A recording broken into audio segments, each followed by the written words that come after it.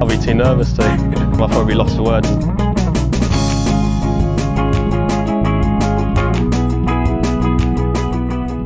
Hello and welcome back to the Lost for Words DraftKings podcast. I'm joined, as ever, for the first time in 2024, Matt Vincenzi. Matt, hello. Tom, it's been a while. It feels like even longer than it's been. And first of all, I got to congratulate you on your nice pick on Chris Kirk. That was a hell of a call at a triple-digit odds. Nice job.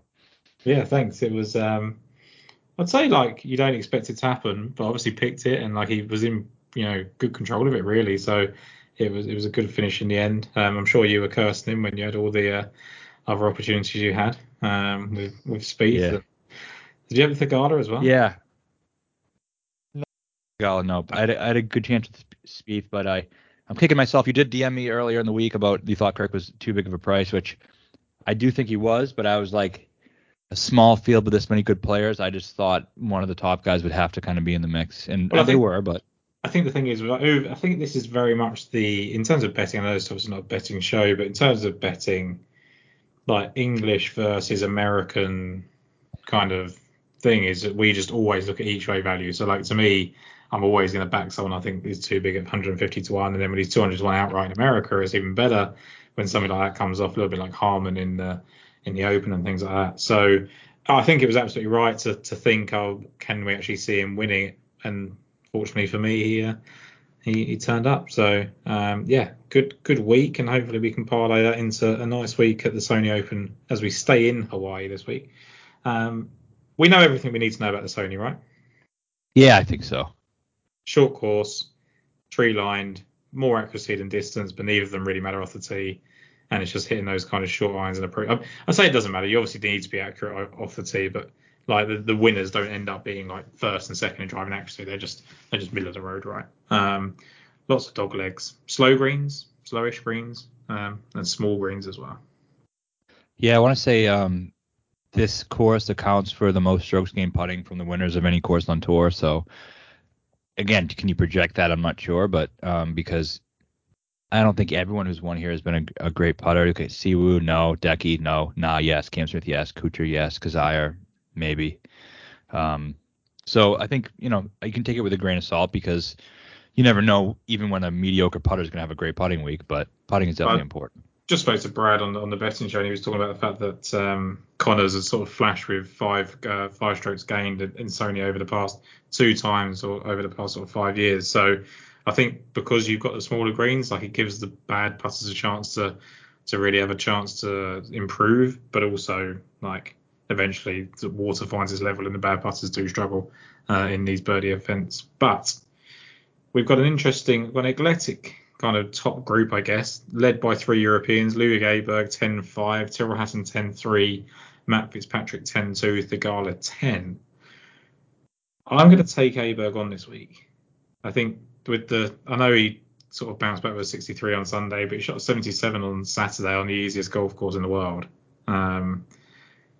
Is it just finally going to catch up with him? Like he's just been too good for too long?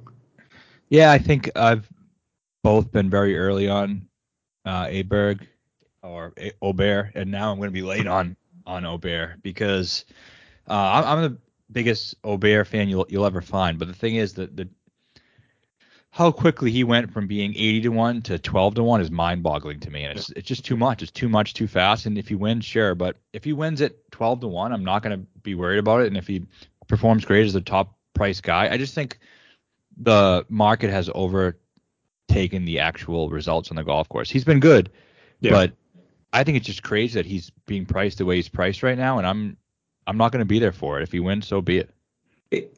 But also, like, objectively speaking, let's say even if he was 10 instead of 10-5 or 9-8 or whatever, I still don't necessarily think this would be a course I'd want to play him at. Like it doesn't strike me I felt he was much better suited to last week, and he performed pretty dismally. Yeah, I mean, I would argue neither of the courses really fit him very well because it's almost like when you're betting Rahm or McIlroy, that skill set where if they're long and straight and they gain a bunch of strokes off the tee and they're one of the best drivers of the golf ball in the game, you want them at a place where driving is difficult. Yeah. Yeah. So it's like the thing he does the most is not useless, but it's less useful here than it would be at a bunch of other courses. So if I want to pay up for Aberg, it's going to be, at a place where driving is much more important. Yeah, no, absolutely understand that. Similar reasons, I think. Not similar reasons, but I think Thigala as well. Like, I know he had a good week last week, but I just think he's going to struggle a little bit around here. Probably get a bit too erratic off the tee. So that kind of leaves Fitz and Hatton for me in this top, where I think both of them could have a really good week. I do too. I lean Hatton there because I think he's playing a little bit better right now. Fitz last week didn't really do statistically wasn't very good.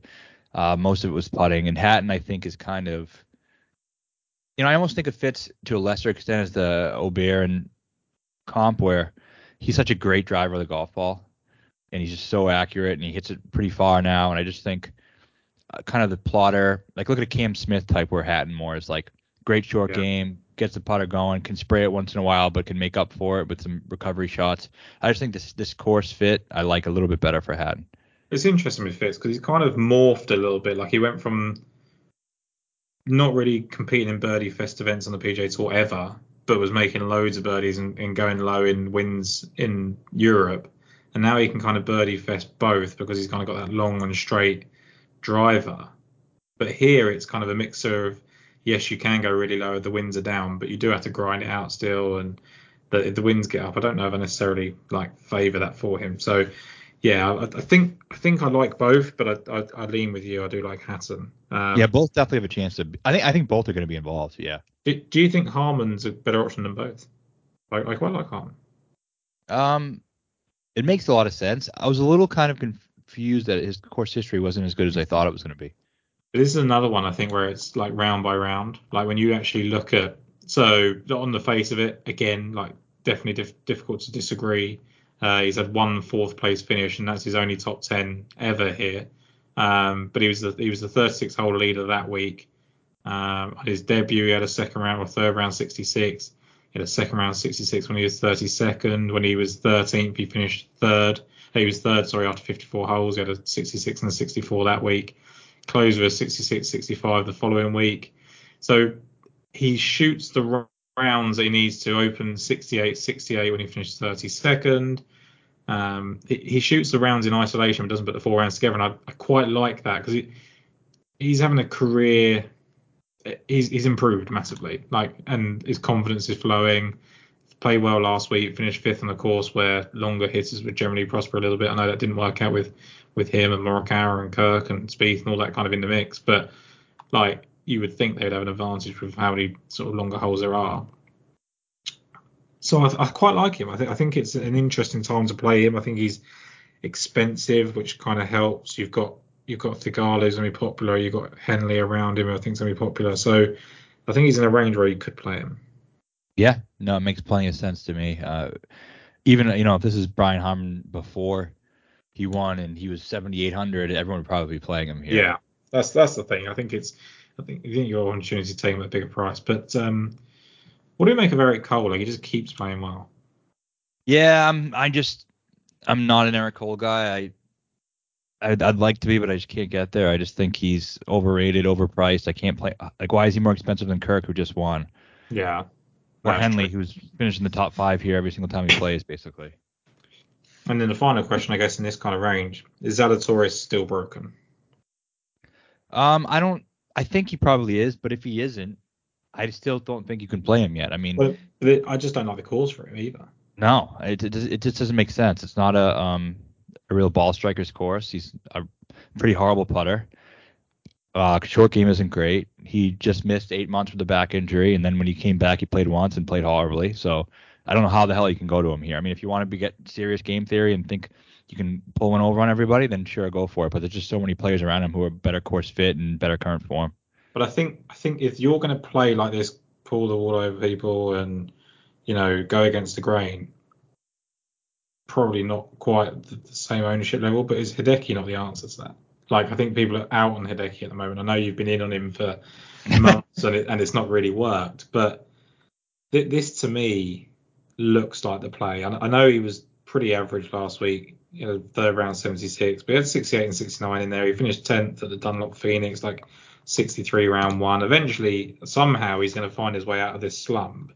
And when you look, he missed his first 4 cuts here, but he's been really solid, like 27th, 51st, 12th, 19th, the win, and then 48th last year. Even playing badly last year, shot 65 in round 3, had 66, 65, 66 the year before he won, finished 67, 67, 66 the year before that. Like he's constantly shooting 66 and 65s here. I just think at some point Hideki Matsuyama's got to come good, and you've got players around him where you've got the Henleys, you've got the Benny Ans who are going to be popular. Is it a chance to take him?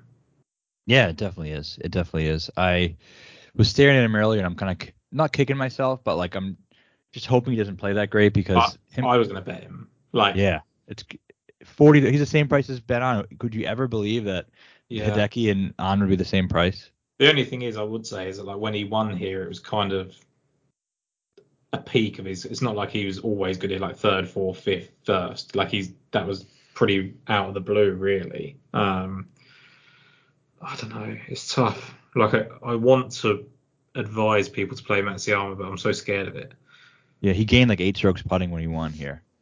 Yeah, it's not good. But I think but I agree with you. If you're gonna try to get cute, I would play him over Zalatoris. At least he's shown that he likes the course, and he has been playing recently, whether it's not the best. But I mean, history tells us that players can come here and play well if they played last week. It doesn't necessarily matter how well they played last week, just if they play. So who do we like in this 9K and above range? I like Connors a lot. I just think that course history, I don't think you can avoid it. I think that he putts it really well at this course. It's just something about this course really sits well with him. He played pretty well last week, but not too well to where, it screams at you that he's getting ready to win. But he finished with a 6 under, 67 on Sunday. Led the field in approach on Sunday, which I always like to see. Someone who had a really good final round that can kind of carry the momentum in. He was 4th in the week for strokes gained approach. His last 4 starts here, he's finished 3rd, 12th, 11th, 12th. I mean, you can't get much more consistent than that. And he's 1st in his last 24 rounds at Waialae in strokes gained total at the course. So I don't see how you can not play him. Yeah, I think he's the safe play up here in this 9K range. Kirk, I think, is pretty safe still, but you don't know how someone reacts from winning a big tournament. And then JT Poston, I really like. I spoke to you earlier. I know you were a little bit sort of wondering whether his course form was that good, but it's definitely in isolation again. Like, even when he missed the cut in 2021, he had an opening round 65, 10th after round 1. He was 42nd the next year, but he also opened with 64 and bounced back with 66 in the final round as well. Last year, 67, 66, 67. He's playing his best golf, really, of his career, and I think it's a good course for him. So I like Poston, I like Kirk, I like Connors, but that's not gonna surprise anyone, right? Like, people don't come here for those kind of takes. But at the moment, I've kind of avoided the 10Ks altogether, and I've put in like a lineup where it's Connors, Kirk, Poston. Gone next. We'll talk about the ones that I've gone, but that's how I started it. And then I've got a guy at 7-8, someone at 6-7. It leaves me 7-1 for my final pick, which I haven't decided yet. So I think that's a way to do it this week. I think it is too, and I don't think that will be an unpopular way to do it. I think that'll probably be the conventional wisdom of what most people do. Yeah. So I right now it's looking like Fitz is barely being played very early, obviously. Obear will get some because he's kind of that flavor of the month, but I still think you could be different in doing that because people are going to play Cole and they're going to play. Did you say Connors in yours? Yeah. I think Cole and Connors would probably be 2 of the more popular guys in this range. Will Kirk be popular, or people just assume he can't do it twice? I don't know. I think he'll probably be popular. Because I guess you can offset like a Poston or a Kirk or a Connors with the Matsuyama and start that way, if that's the kind of way, right? Then you kind of get a little bit different that way. Exactly. Pick 3 of them, and then one of them being one of the unpopular ones. Yeah, I like that. Let's go into the 8s then. So there's a drop off between Matsuyama and Benny An. Benny An's 8-7. Obvious play. I think are you betting him this week, Benny An? Yeah. You know what's funny? I wasn't gonna. And before, I just want to agree with you really quick that I also really like Kirk. Yeah. I kind of think he's like the perfect type of guy who will go back to back because I think he's so capable of doing that. he's not celebrating. You know that, right? He's not going out drinking and partying. Yeah. Which I'm not even trying to be funny there. No, I think true. that is a factor Yeah. with guys who win. They go party and they see how they feel the next week. But he's obviously not doing that. He hit the ball so well. He's really confident. And this is a swing where people tend to do that. It's happened 6 times in the past 20 years. It just looked no stress at all. Yeah. Like, even when Thigala tied him, he knew he had 16, 17, 18, where he basically just had to pick up 2 or 1.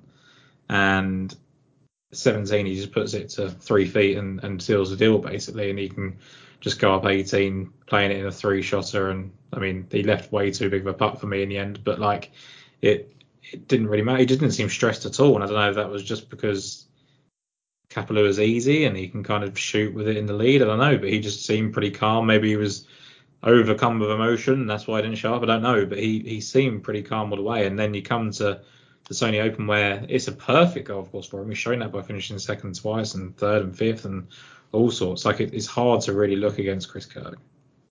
I mean, if you look at the fact that that's happened, the Hawaii double has happened 6 times in less than 30 years. So who's done that? It's JT, Jimmy Walker, Cam Smith, BJ Singh.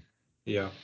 Let's see, who else was it? It was Jim Furyk. Yeah. And that's it. That's 6. That's 6. Yeah. So I want to see what year it was when VJ won it. VJ won this. 2005? Yes, it was 2005. So, sorry, Ernie was there's one more Ernie. So he's the 6th one. So let's see what year Ernie won it. If Ernie won it in 2000 and won it 3 and 4. So okay, yeah. So 2004 is when he won both. So that's less than 20 years. It's happened 6 times. That's a lot. And I know these are for the most part elite, but it's no difference Jimmy Walker winning back to back, is it? It's the same gig. They just hit a really good part of their career. And we're talking about a player that, I mean, when Jimmy Walker won the first one, he beat Chris Kirk by 1. Nah beat him by 1. And Chris Kirk, I think, should have won that year that Nah won. He should have definitely won one of them. Yeah.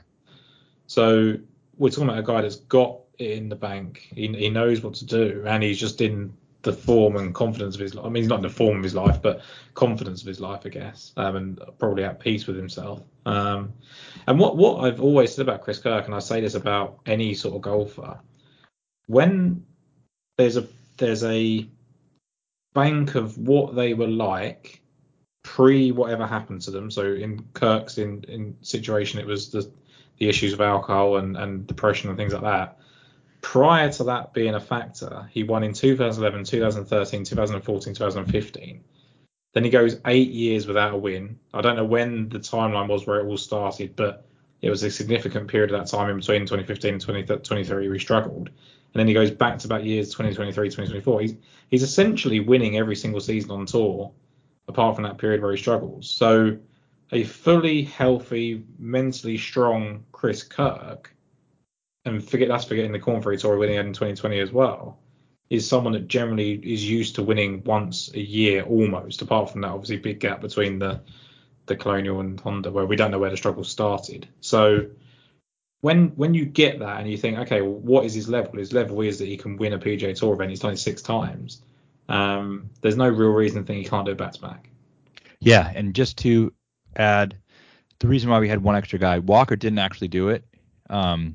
He won in 2015, and he won this twice, 2014 and 20. He won this tournament back to back, but actually in 2015, the tournament champions, he lost in a playoff to Patrick Reed. So he basically did it. He won Sony twice and lost in a playoff once a year. So, I mean, there's a reason why. It's because you don't know how many people have been playing. So the person, they got the rust off, they get to play, similar environment. A lot of guys are playing for the first time. It just seems like a perfect spot to do it. So I think he really could. I bet him also at 35-1. I thought that number was a little bit disrespectful after the win.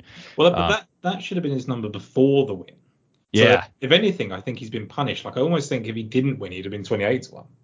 Yeah, I know. Seriously. And his course history is crazy. I mean, he's a 3rd, a 2nd, and a 10th, and I think out of the last 3 out of the 4 years. So this is honestly the first time, I can honestly say this is the first time I ever bet a player to win the week after they won. Yeah, you don't like doing that, but I never do it, but it feels right. Yeah. Absolutely.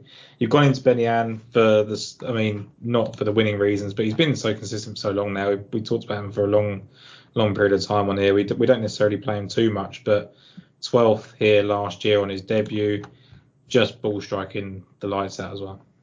Yeah, and he doesn't he feel like he's going to win this year? Yeah. It's, He's another one. Like, he won early in his career, like a big event at Wentworth, and then didn't really kick on from that. But just feels like he should be able to do that at any point. Yeah, and you get the couple agents have won here. He plays some of those courses similarly to, the courses that has played well, and some of those players. So can he win? I don't know. I mean, we haven't seen him really deep in contention in a long time. Well, but the thing is, like, so again, it's not the same as Chris Kirk. Chris Kirk's done it 6 times, but we're talking about a player. He won in 2015 on the DP World Tour, won by 6 strokes at that Wentworth. And he opened for 71, by the way. And then loses in a playoff at the Zurich Classic 2016, loses in a playoff at 2018 Memorial, then wins on the Corn Ferry Tour in 2022. He could have had 5 career wins or 4 career wins in like however many years that is, 7. And yeah, I know one of them is obviously in the Corn Ferry, but he wouldn't have been in the Corn Ferry if he'd won either of those 2 events that he was in the playoff. So, and he's been beaten by Bryson in that second one as well. It's not like he's been beaten by nobody. So we could look at this player completely differently. And he's 32 years of age. And like, I think people until now, obviously he's back on being flavour of the month, but like until now, he'd been kind of written off, I think. Yeah, it's nice he's this expensive. I still think he'll be popular, but hopefully this price keeps people a little bit away from him. Well, I guess it's because people are going to find it hard if they want to go to the high 9s, 10s, right, to put him in. But if you're going to start with that lower build, then it's possibly. And then I think this is a really tough range, this 8.6 to 8K range. I don't know what to do, really. Like, Siwoo Kim, defending champion, is what he is. Like, he could either win or miss the cut. Don't really feel safe there. Cam Davis, it doesn't feel like a Cam Davis course, although he's played well here in the past. I've seen Justin Rose mentioned a lot. Yeah, I'm going to Davis, which is kind of the reason I'm doing it is because, like you just said, there's 2 reasons. One, it doesn't seem like a spot where he'd be good at, but he kind of sneaky is. He's been good here, and he has the comps, the Heritage, and the Wyndhams. He's kind of randomly played well at. You also had an Australian Cam Smith win here, which might mean something. And he let a lot of people, not me, I didn't play him last week, but a lot of people seemed to like him last week, and he let them down. Sometimes you see the next week the guy kind of pop up and bite people in the ass. So I'm gonna zig where people are zagging. Yeah, you look at him and go, oh, he's a long hitter. That's what he relies on, but that is not going to work here. But he's been consistent all the way along here. So I think he's a solid player. I just don't know if he's exciting. Are people just going to Rose because he shot 61 on Sunday? That, and I think when he did play, he hasn't played here in a while, but when he did, he was really good every time. I think if you look at strokes gained total from 12th, this course, 13th, and 2nd in his 3 starts here, but a long time ago. Like, I'm the biggest Justin Rose truther in the world, but I didn't even consider him this week. I'm trying to turn a new leaf in these type of events. My card in the past would have been English Rose. That's why I would have bet both of them. And Cooch. English Rose and Cooch. That's what I would have bet. We'll talk about Cooch in a minute. But, anything on Jaeger, Bradley, or Hadwin? No. I mean, I think Bradley's cheap in this and in the betting market. I'm not feeling it. That might be a mistake because he definitely is underpriced considering his talent level and what he's done. McCarthy and English make a lot of sense on paper, but I don't know. Todd makes more sense, but he's probably going to be the most popular out of the bunch. I really like Todd. I think Todd's got a great opportunity here. Another one that's not necessarily performed as well as he should have on this golf course based on his kind of suitability, but should do it at some point. Matt Kuchar is going to win, Matt. Yeah. Like, that would be painful if he did. You've been betting Matt Kuchar. I mean, if it's a Matt Kuchar Hideki 1-2, you're going to be absolutely kicking yourself because they've been like 2 of the names you've been throwing out. I can't get my head around why people would not. I mean, plenty of people will, but why people wouldn't play Matt Kuchar apart from just wanting to go against the ownership. Yeah, I don't think ownership's going to be that bad. I think he's literally the most reliable player in the field at this golf course. Oh, he definitely is. I mean, I was on him when he won here at 50-1. I'll never forget it. Was a great win. He won easily as well. He had like 3 or 4 shots, I think. Yeah, it was sweat free. I mean, I remember like sitting in my car getting ready to go into a place. I was like, I'm gonna look at the odds real quick. And I was like, Cooch is 50-1. I'm gonna toss a little bit of money on that. Um, but he's old now. I mean, I think DraftKings wise, I think he's definitely a good pick. My question is just winning. Like I've had him in contention multiple times. He's going to win. Like I don't even want like literally when you look at the form, right? So he was fine. He was terrible at the Dunhill Links really, but it was a weird event. Then he finishes 19th in the Andalusia Masters. He's second in Mexico, where he's a 54-hole leader, which you were on, I think, right? Yep. And then the Fortinet, he was seventh, where he was 3 shots back going into the final round of the Gala. And then the RSM Classic, where he finishes 53rd, which potentially might put people off.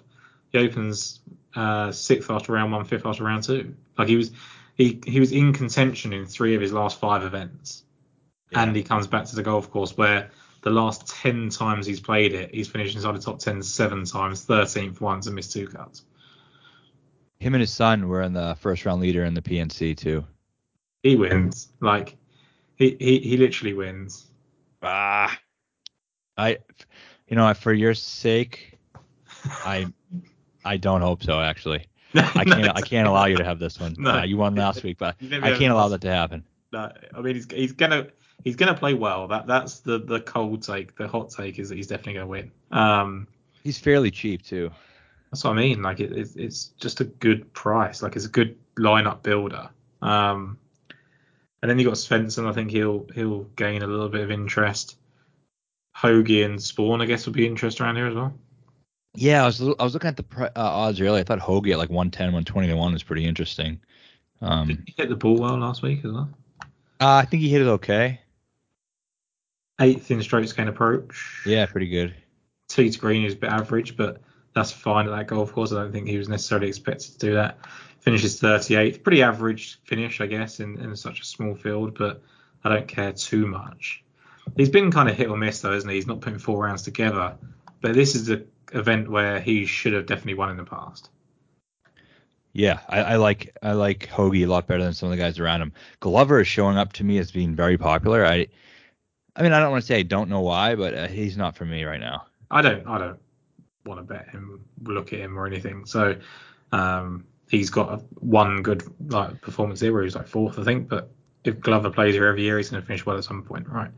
I'm more interested in Spawn in that respect. Like Spawn is a player that you thought should have played well here over the years, didn't, and then finally did, finishing 12th last year, and he was second after 2 rounds. Yeah. I'm not a Spawn guy, but I can see the appeal. He's got, what is it? So he was 46th at the Shriners, but he opened 66, closed 67. He was 6th at the Zozo, did nothing in Mexico, but closed with 66 anyway, and then 13th for the RSM. So to me, that suggests he's ready to sort of play well at this course, but he's missed so many cuts here that you can't really rely on it. What about List? Are people going to be out on List? I'm out on List. I've never been in though either, so. Well, that's true, but like I just think like 3 or 4, 5, 6 top 25s or 5 top 25s in the last 6 events, one of them being a win. Yeah, he's playing well. Doesn't play well here at all. He's missed 5 cuts out of 6, but when he made the cut, he finished 13th. I just can't picture Luke List. It's a short course in Hawaii. It just doesn't feel right. No, I get it. Andrew Putnam, I love 7,500. Really like him. I think he'll be popular because he's 2nd and 4th here in the past. 27th, even when he's not been 2nd and 4th. Even when he was like 57th, I think he played well for 2 rounds. He was inside the top 12. And he's just playing well. Like I thought he was going to win last season, didn't. Finished 5th in Mexico, final round 62, and then he was terrible to start with last week. Almost unacceptable, shooting a 74 round Kapalua, but then finishes 67 64. So I like Andrew Putnam a lot. Do you know if he has the beard back or not? The beard? Yeah. No, I can't say I do. So I bet him recently. Difference? Yeah, it is for me. I bet him recently I think it was the Zozo, and I expected bearded Andrew Putnam, who had been really good in the past, and then he completely sucked. But then I watched the coverage and I realized he didn't have his beard. So if he has his beard back, I'm interested, but if he doesn't, I'm not. He has. I'm just watching a shot from the Century, beardless. But how long does it take Andrew Putnam to grow a beard? Yeah, I mean, my mind might change if we see some coverage on Wednesday and see him there and with a beard. If he turns up on Thursday first tee, you live betting him because he's got a beard. Yes, I think he can probably still be fine at this price without a beard, like top 30. But I don't see a top 5 unless he has a beard. The winning upside comes from the beard. I like it. Yep. Anything else? Rye, Griffin, Justin Sir, Horschel. Yeah, I like Griffin. He once did an interview with a really talented, attractive man, and in that interview, he told that person that he gave 3 or 4 courses where he thinks he's going to win at. One of them, I bet him at, and he broke my heart, blew a lead, 2-shot lead with 3 to go. And then another one, he sucked. And here's the third one. He said Sony. So he told me he was going to win here, or could win here. This is one of the spots on tour. Makes a lot of sense. He's played well here in the past. The game sets up really well. Do I trust him to actually get something done like that? No, I don't. But I think he makes a lot of sense here and doesn't look like to be too popular either. Yeah, Griffin 12th on debut last year, 4th after round 1, and his form is just incredible, really, isn't it? Second at Sands and Farms, losing in a playoff. Pretty poor at Zozo, but then 23rd at Mexico, 37th in Bermuda, where he shot second round 63, and then 8th at the RSM Classic to finish the final round 61. So pretty strong. There's no beard attachment to Ben Griffin. He's fine either way. No, but if he screws me again, I'm going to make sure he's selling real estate next year instead of No, well, I like him. Yeah, good guy. What about Sir? I like Saw too. I had the 2 guys starred I had right there were Griffin and Saw in this range. Playing well. Just feels he's playing all right, but he just I don't know what his ceiling is. When he starts really hot, he ends up falling off. This feels like a course fit for him. Played it once. I don't think he played it very well. 41st. He wasn't his first start. He's a tough guy to kind of nail down. 65 in the second round last year. I think he's a first round leader. That's just how I play Justin Sir. I like that too. I think maybe I'm going to join you on that. You mentioned Horschel to me. Yeah, I thought the number just seemed pretty big, but I thought he was going to play well in that one event. What did he play in the Dunhill in the fall? And he really was bad. Is he going to come out of the gates here and play great? No one's playing him. I don't know. I'm surprised by his number, and I'm a little surprised by his price, and I'm a little surprised by his ownership. Well, he's 14th at the Dunhill, 20th at the French Open. I think it was actually Wentworth where he struggled potentially. Yeah, that's right. And then he missed the cut at the RSM, which I think is because I think a lot of people went, oh, he's good value for the RSM, right? And I think that's what put everyone off. I believe that was one of them. Yep. Yeah, but he's what people don't. People always think about the rust, and then they go, okay, you've got to have had a good performance before you went off something in the bank. These people got 4 weeks of no competitive golf is such a long time to get right. And I think that's what he needed. He didn't really have the opportunity to take that kind of break last year. And I think that could be the difference between him because he's so good. As a player and a winner, he's so good. And objectively, this course should be a good one. It should. And almost like what Kirk said, he didn't barely play in a month. He was playing lefty for a month. That's not he tried to break 80 lefty, right? And that's all he said. That's all he did the past month. He wasn't even practicing. Probably a good thing. So yeah, maybe it's good for Billy too. Yeah, I might sprinkle a little bit of Billy in there. I was really surprised by Griddo's number. He was huge, he was 100-1, but he sucks at this golf course. And he sucked last week as well. But I can't believe how bad he's been. Now, it's weird because the first 4 times he played it, he was okay, and then he missed 2 cuts. So maybe it sort of just coincides with the fact that he was struggling a couple of years before he had this kind of mini revival. Because 47th, 21st, 22nd, 47th, they're not terrible, right? But I'm surprised he's not had many sub 66 rounds here. It feels like a course where he should tear it up at some point. Yeah, I think so too. I mean, he likes this type of thing, a little birdie fests. And a resort course type of thing. That seems like up his alley. I don't know if he won, then he kind of fell off a little bit. I think he's broken. If he misses the cut in Mexico and doesn't play the RSM, misses the cut at the Shriners, misses the cut at Sands and Farms, I think he's broken a bit. Yeah, I think you want to get guys on the way up, and I think he's kind of on the way down a little bit. Agreed. Wallace, Patrick Rogers was interesting. Kitayama I thought was worth a second look. Yeah, I think he did pretty well in approach last week. Yeah, I think that's what flashed up to me. Let's just double check that. Yeah, 7th in approach last week, Kitayama. 17th tee to green.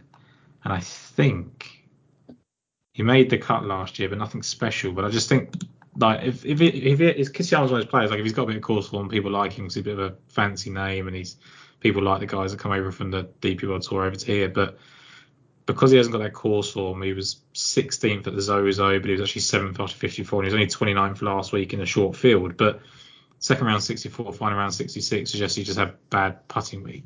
Like, Yeah. I think Kitsuyama's live to have a good week. He is. I tend to definitely like him on harder courses. Yeah. When he won, that was 11 under or something, 8 under. Was that Bay Hill, right? Wasn't it Bay Hill? Yeah, Bay Hill. That was a good one. I mean, it makes me think too. At what point are we going to stop saying that great players can only win elevated events? Because not that Kirk isn't great, but top tier players. Speaking of guys being popular coming on DP World Tour, what do you think of Bjork? Good course for him. Yeah, that's what I was thinking. I wonder if Bjork's going to do that annoying thing though, where with Aaron Rye, where we keep thinking he's going to play great at these courses and he's dog shit and then finishes 6th at Torrey. Like, I could see Bjork doing something like that. Yeah, you know what else he does that's annoying? Have the lead and then just immediately dump his fans. Yes. That's annoying. If you ask me if Alexander Bjork can win, the answer is no. If you're asking me whether he can finish 7th, the answer is yes. Demont de Chassart will get a lot of attention, but it's not a great course, I don't think, for him. No, I don't either. I love him though.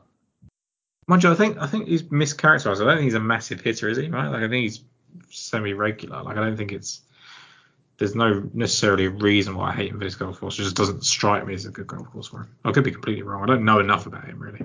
I don't know either. You know what's funny? I was actually supposed to interview him on Wednesday, and we had it set up, and then he called me and said he wasn't feeling good. He didn't want to be on camera. Could we do a phone interview? And I said, nah, it's better off just waiting, because he had to leave on Friday because I guess they had the PGA Tour had like an introductory, I don't know what it is, that teach them how to be pros, like all the rookies. They left on last Friday, so he's been there for a couple of days. But I don't know about this course. I wanted to ask him. That's why I'm a little bit. Yeah, just shoot him a text live. I did. He didn't answer. Wow, fuck him then, or I'm out. Yeah, so I'm out. No, he misses the cut now. Then bad juju. Nick Taylor 7-2 seems cheap. Yeah, someone mentioned that to me. I'm not a Nick Taylor guy, and I'm not even going to look to see if he's been good here. You can just tell me. Nick Taylor has finished 11th and 7th his last 2 starts here. Yeah, that's pretty good. 36-hole leader when he was 11th, and then he shot a Saturday 62 last year. He was 32nd before that, where he was 16th going into Sunday. He's missed 2 cuts, but otherwise he's been pretty solid here. Yeah, I can definitely see it. He's not done a ton, but like 13th at the Shriners, 21st at the Zozo, really bad last week. But I think that the really bad last week thing is just everyone else was so good, so you just look worse. Like, if you only shoot like 8 under par or something, or 10 under par, and everyone's shooting 29, you look like dog shit. But like, sometimes it's just a sharpener for people. Yeah, I think so. So I like Nick Taylor at 7-2. A long way of saying that. Are you in on Bjork? No. Okay. Probably not. Montgomery, Smalley. Did you mention Wallace? I did very briefly. I just said his name. That's what I did. My only thing about Wallace is I don't know who he is anymore. I don't know who he is anymore. I thought I was being smart by looking at Wallace for something, and he was shit. Yeah, you can't. When you look at his form looks really good, but it's DPR Tour stuff. 6th at the Dunhill Links, and then 28th at the Shriners, 68th at the Zozo, and then 9th at Qatar, and then 15th at the Nedbank, 2nd the DPR Tour Championship, and then he comes right back to the PGA Tour 40th. Like, I think he's just got a level, and that's it, and that's fine. Like, yeah. Woodland. I mean, I think I bet him last year first round leader. Brain surgery isn't what it used to be, is it? And he's been up like a month and a half. Not only am I not a surgeon, I'm also never been through brain surgery, so I don't know quite what it was like back in the day and what it is now. But it had to be more than 2 months, though. Yeah, I mean, great recovery time. So if he's good, it's a good course for him. Yeah, I think so, but who the hell knows? Woodland brain surgery or Zalatoris back? I think the brain surgery has less impact on the golf game, so I'm gonna go. I don't know. I mean, like, it depends what it is, right? Probably something we shouldn't joke about, but like, I just remember JB Holmes. I tried to defend JB Holmes once by saying that his brain issues would have meant that's why he does slow play, I think that was a hill I probably shouldn't have died on, but I did. Yeah, and everyone got mad. Yeah, 100%. But like, well, I here's the think thing. during We're the saying in a positive way with Woodland because it's a joke about how quickly he recovered in well, that's such a what I great mean. way. Yeah, Yes. it's testament to him, and I think he talked about it where he'd been to. Didn't he basically go to like Kansas University to get the doctor? Because I think his doctors were kind of letting him down here or something. And then he went back to his university doctors, and they really helped him or something along those lines. I watched it, and then the information's a bit foggy for me, but he was very positive. Yeah, he seems like he's ready to go. So there's a lot of guys who are like somewhat interesting, but you just don't know where their game's at. We haven't seen them in a while. Well, like Smalley at 7-1, I'd have been fully in on like 6 months ago, but he's actually been pretty mediocre. The last few times we've seen him and missed 2 cuts at his course, so maybe there's a reason he's down here at 7-1.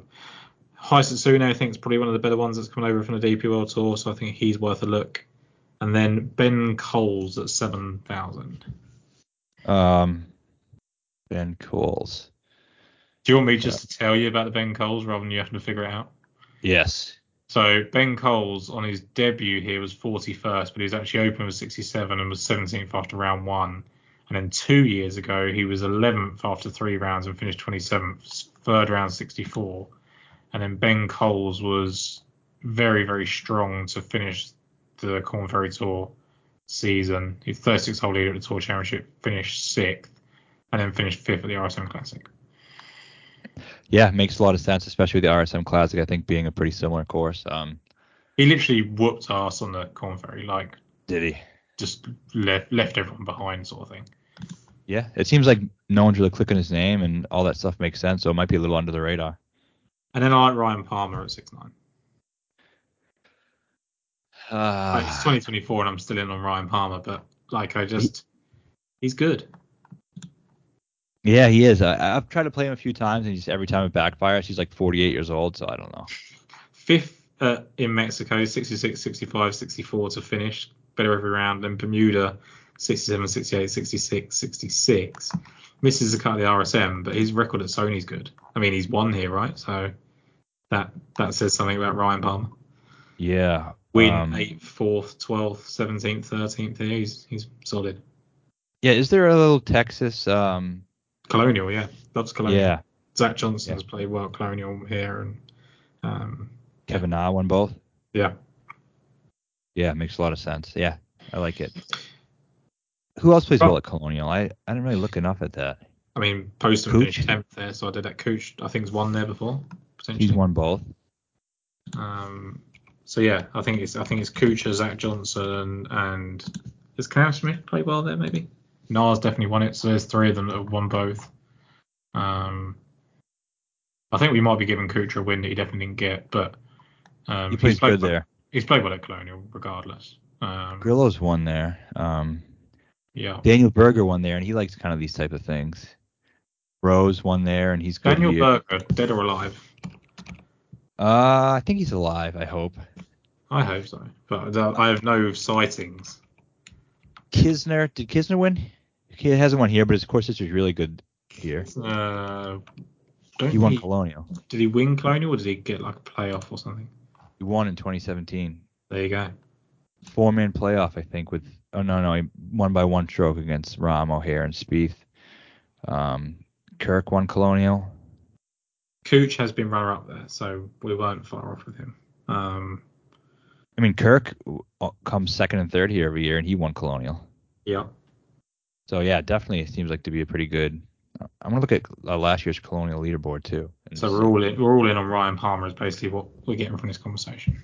Yeah. Wasn't Tim Clark like a hero at the Sony Open, and he played well at Colonial as well? A couple of seconds there. Yeah, that's Charles Schwab, right? Yes. Kirk, finished 4th last year. There you go.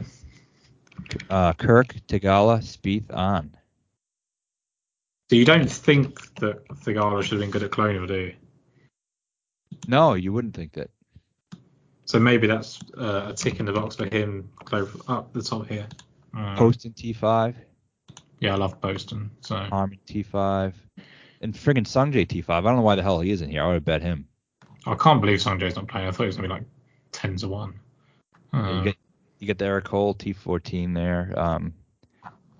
Yeah, a lot of guys make sense. English has been good at both. Are you looking at 22 or 23? I'm looking at the one when Chris Kirk won to 20. Oh, what am I looking at? Yeah, you're not looking at Colonial. Okay, they brought me to the wrong page. This is Grillo won Colonial over Adam Schenk. Who else was on that leaderboard? Scheffler, Harry Hall, Paul Haley, Michael Kim, Ricky Fowler, Okay. Sam Burns, Max Homer, Mark Hubbard. But those guys that you said that play well there have played well there. So unless it's just an older leaderboard. Yeah, and Kirk did win there, right? Just a different year. Yeah. I think that's all pretty still relative. And we won't go one by one in the 6Ks, but standouts for you? I'm going to give Seamus Power a try. No one's going to play him. He's been pretty awful lately. I get it. But I just think might be a buy too early rather than buy too late. He played last week. Didn't play great, but I just think this is a course he's been really good at in the past. He plays all the comp courses really well. Maybe that reset was good for him. He got the rust off last week.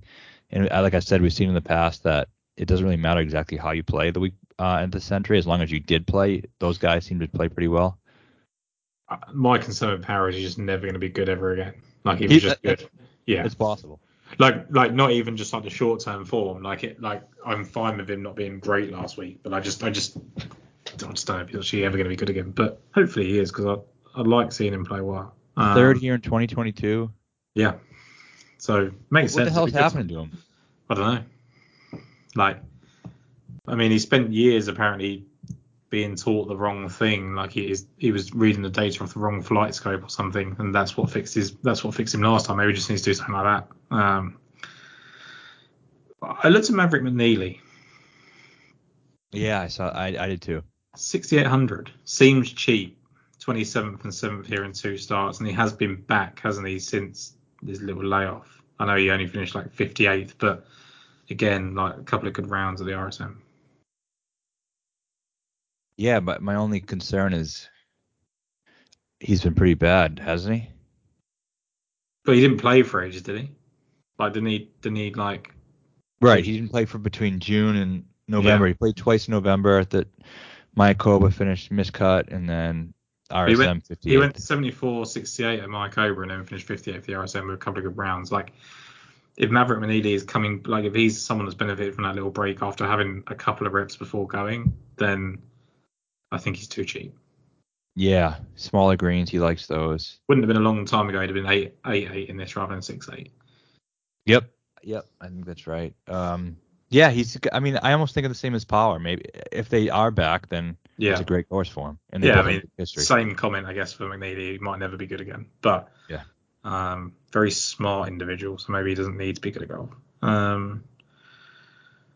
Yeah, I looked at the one player I think has got an actual chance of winning in the 6K is Matty Schmid at 6,700. His form is ridiculous. Like you look back, so he should have won the Andalusia Masters. He was a 54-hole leader there and basically blew it. Bermuda Championship, he finished third behind Villegas. He was in that group with him and Noren as well. And then finishes the year in South Africa 17th and 4th in back-to-back weeks. And you think, oh, okay, that's just, it's DP World Tour stuff. But he was actually in the top 10 after 2 rounds in Mexico as well. And then before his third at Bermuda. So I think he's been playing some good coastal stuff as well. Did miss the cut here last year on his debut. But not too worried about it. Like, he bounced back from a 72 to shoot 67. So he improved by 5 shots in the second round. So I like Schmid. I think he's a really cheap buy at 6,700 given his current form. Yeah, makes a lot of sense. The guy I was looking at in this range there's a couple actually. Taiga Semikawa, who agents do pretty well here, and he's absolutely on fire right now. Yeah. He won his last start. I mean, again, I don't know the field strength or whatever, but I know he won his last start. He was second to start before, and he's just been playing really, really well. I think we had this conversation last year, though, didn't we? With like Nakajima. We did. He was bad. But we did it with Nakajima, I think, right? Didn't we play? No, it was actually him. Did we play both of them? Yeah, we definitely played Semikawa. We we were very keen on Japanese players, weren't we? I think we ended the podcast by saying like we should be going in these low value Japanese players, and then they were shit. Yeah, they were. But he's playing better now than he was then, and he's a year older. Yeah. I think he might be worth a shot. And then I like Joel Damon, 6,300. That just seems too cheap. He had a really good swing season. You told me that, and I immediately ran to see what he's done here because I think he's a guy that he needs to have played well to even have any sort of thought of doing anything. Made his first 3 cuts here, 22nd and 12th in that time. Very cheap. Very, very cheap. Because before he just was shit for 6 months last year, I thought he was going to have a massive breakout year. I did too, but he started to show it. I mean, he was 13th at Sanderson, 7th at Shriners. Wasn't good at Zozo, but China, who the hell knows? Yeah. And that's kind of more of a ball striker's course. I think it's just a really good course for him. And he, I bet him at 300 to 1. Yeah, it's a good number. Definitely a good number. Like a value play, if anything else. He's finished 22nd and 12th here. Yeah, exactly. And so I think he's just a better player than his numbers suggest, like more than anything. I might give him a first round leader as well. I like that. And then my other guy down here was my guy Nico Echeverria. Allegations aside, I like him here. We were talking about him on the betting show. Like, it's perfect. He just seems to turn up at these coastal events, right? And he did all right last week in his Century debut. He did good. And did he finish 12th here last year? Yeah, he finished 12th here last year. I bet him at 400 to 1. I think that's absolutely crazy. He was like the last guy on the betting board. Yeah, get him in. So this is, you know what? The weird thing about him is like it's all these coastal events, and he doesn't have to be in good form. Miscut, 23rd in Bermuda. Miscut, 12th at Sony. Miscut, first at Puerto Rico. Miscut, million more miscuts, and then we're here. Does he just live on a boat? Is that like is his thing? I think he's Colombian. Sea? He's like old man in the sea. Yeah, he just lives at sea, and that's where he feels familiar. Like, wasn't old man in the sea Colombian? I don't even know what you're talking about, but Old Man in the Sea. It's a John Steinbeck book. So your teacher's coming out now. Like, I don't know if that made it over to the UK. Sorry, not John Steinbeck. It was Ernest Hemingway. I should have known that. But it's about I think it's a Colombian man who catches a marlin or a big fish. Sorry, he's Cuban. I don't want to say same thing, but I was going to say it. His name's Santiago, so you wouldn't know regardless, right? So that's who he is, Old Man in the Sea. So that's what Echevarria is at the age of 23 or whatever the fuck he is. Like, yes. Times were tough back then. I think we've been mildly offensive on this podcast to start the year. Like, I'm always mildly offensive. I'm glad I'm dragging you down with me. Well, I've compared Will Zalatoris and Woodland's injuries to see who comes out better. Like, yeah, that's true. It's not good. We'll leave it. We'll leave the kind of dodgy comments, I guess, outside of that. Hayden Buckley loves the golf course. Terrible player. So what do we do? Not interested. I don't think. I like Lipsky, 66. He's fallen off the face of the earth. Yes. Yeah, Lipsky makes some sense. He likes these shorter courses. Cameron Champ, no. Lipsky could be a first round leader too. Yeah. What about Villegas? No.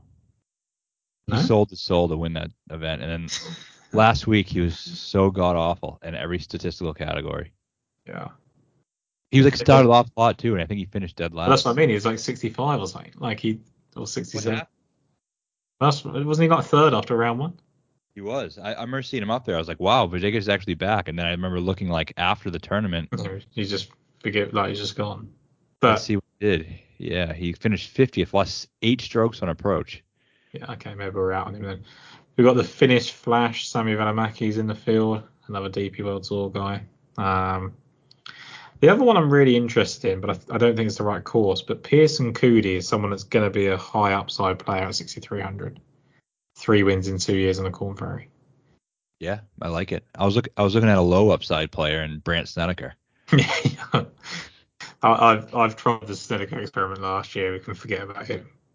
What about the other fellow, old man Ches Reavie, that we absolutely loved for about 6 weeks? I think he's dead as well. I think he's unwell. I don't think he's not good at golf at the moment. No, he just does. Yeah, I mean, yeah, ideally, I think we bet him here last year. I know I did, and I think I remember talking about him. Yeah, we talk about a lot of people we probably shouldn't bother talking about, but Yeah, that's true. Kiz is going to go from the booth to winning 6,100. Yeah, he's just stay in the booth. He's good. I thought he was all right in the booth actually. Yeah, he was solid. I think. I think people think- are kind of rushing to the fact that he's good when I don't know if he Well, I is or think not. people just want to be the shiny youth. It's like when Romo was great for the NFL and then he was terrible. Like it's. Yeah. But I think he actually could get better. Like I don't think he was so good that he can't match it. Like I think he genuinely could get better. Like he could be like because he was quite insightful. I read a thing about the Scotty Scheffler thing with his putting. That was good. And like I remember when like because I thought Kisner would be that guy that because someone asked him about what do you think of aim point and all the time they spend it. And I think they were waiting for him to be like really Kevin Kisner, like, oh, it's a load of shit, basically, like, don't need to bother. And he actually said, well, no, it works. Like he said, I haven't got the patience for it, but it does actually work. It's proven in the results. So I think he's actually a little bit more sensible when he gets in the right crowd, sort of thing. Yeah. So I think he could be pretty good. Yeah. I think so too, but just not at golf anymore. No, So, I think there's a reason he's in the booth. which brings me to a guy who I think makes some sense here. Based on a lot of things we've been talking about, Harry Hall, who I've gone to a couple times. Yeah, he finished third at Colonial last year, right? He was in the mix with Grillo. Should have won. And then 10th in Mexico, which could be relatively similar. Good in Puerto Rico, kind of good in those coastal shorter courses. 28th here last year. Yep. I like him. 27th actually. You're giving him one place to service, I think. I'd bet him first round leader too. Yeah, sort of his jam, I guess. Yeah. I think that's it. We've mentioned names after names there, haven't we? There's three that I'm truly gonna play, and that's gonna be Nico, Damon, and Harry Hall. Yeah, I like those. I like Palmer, Schmid. The one player I wanted to mention who I forgot, Jake Knapp. I was looking for basically like who is the guy because like Russell Henley went on everyone thought Russell Henley come out of nowhere when he won like 300 to 1 or whatever, but he'd actually finished like first, sixth, first or something, or first, fifth, sixth, first or something on the Corn Ferry leading into the year, right? Jake Knapp has finished 7th, 21st, 29th, 5th, 13th, miscut 5th, 10th to finish the Corn Ferry. So finished it really strong. I'm assuming he got in through Q School to this. And he's played some good stuff by the coast on the Corn Ferry in windy events as well, like Mexico and Price Cutter in the Suncoast Classic and all this sort of stuff, like windy stuff. So I wonder if Jake Knapp can be a bit of a late bloomer and play well here. Who the fuck is Jake Knapp? Well, I didn't know. I didn't know until today. You know what's funny? I think you're doing this on purpose. I know 142 players out of the 144 in this field, and you just intentionally brought up the two players that I don't know: Ben Coles and Jake Knapp. Ben Coles is great, but yeah, I don't know why he's never been on my radar. Ben Coles has been in like 3 times, but Jake Knapp, I fundamentally I wouldn't know until today. Oh, another one I don't know: Jacob Bridgman. Big hitter. That's 3 years. Former nightclub bouncer Jake Knapp seeks PGA Tour ID. There you go, nightclub bouncer. So is he big? No, I don't think so. I think he's just a small nightclub bouncer. Yeah, he's like one that you'd probably take your chance on. Like, he looks a bit when he's dressed as a bouncer, he looks a little bit mean with the staff on his back. But as a golfer, I'd take my chances. I mean, I don't ever rough up bouncers or even try to, but yeah. Yeah, I think I'm out on Jake Knapp. But you should be in because he's going to finish inside the top 30. We'll see. He's won 3 times in Canada, so there we go. What more do you need? Yeah, Canada, Hawaii, same thing. Same thing, isn't it? Exactly. Right. Favorite picks, 10K and above, both on Hatton? I would say yes, but there's a very high probability I don't play any of them. Yeah, Thigala's kind of sticking out to me a little bit, but anyway, 9K and above. For me, it's Connors and Kirk. Yeah, I think it's Kirk and Poston for me. 8Ks, so yeah, 8,000 to 87. I'm gonna say I like Benny, which is gonna be really popular, and then Cam Davis, it might be a little bit more off the radar. I don't like any of them. Like, I literally don't want to play anyone. I think I'd probably just play Siwoo Kim, just have a chance at rooting him. I like Siwoo Kim. Let's go 79 down to 74 for the first one. I will go with. There's no one really at 79 I like. I don't mind Todd, but I don't think I'm gonna end up playing him. I'm gonna go Ben Griffin. Yeah, like that. I'm going with Matt Kuchar. He's going to win the tournament ahead of Jake Knapp. And then 74 down to 7. Or 73 down to 7. That's pretty poor, like, navigation. I don't know. I didn't really like anyone here, but I don't mind Horschel as a flyer. Yeah. Saw he's still at 7,400. Who the hell knows? But I think he could show up. Yeah, I'm going with Ben Coles just to upset you. And then Yeah. in the 6K, I'm going with Ryan Palmer and Jake Knapp just to really put a bow on things. Oh, I got another one. Oh, and Matty Schmid. I got 6Ks. I get Power. Yeah. Who I don't know. I just got a weird feeling about Hall, Damon, and Nico. Lost Man at Sea, or whatever he's called. Old Man of the Sea. Yep. Old Man at the Sea. Same thing, isn't it? I'm going to read it now. It's from 1952. You talk about. I'm telling you who Jake Knapp is, and you're telling me who wrote a 1952 novel. Like, who like. Yeah. Well, it's actually a great book. I read it in one sitting. It's only like 200 pages. You can plow through it. It's actually very, very good. I highly recommend it. Yeah, I'll get straight to that. I'll tell you what. When Jake Knapp finishes inside the top 30, you can read it to me. I'll read it as a podcast and see if people listen to it. Yeah, there we go. Audio book from Matt Vincenzi. There you go. Good week. Back in the saddle, Matt. I realised just now how much I've missed doing these. Looking forward to a big week. Hopefully we get another winner on board and we make lots of money in DraftKings. All right, let's do it. Have a good week.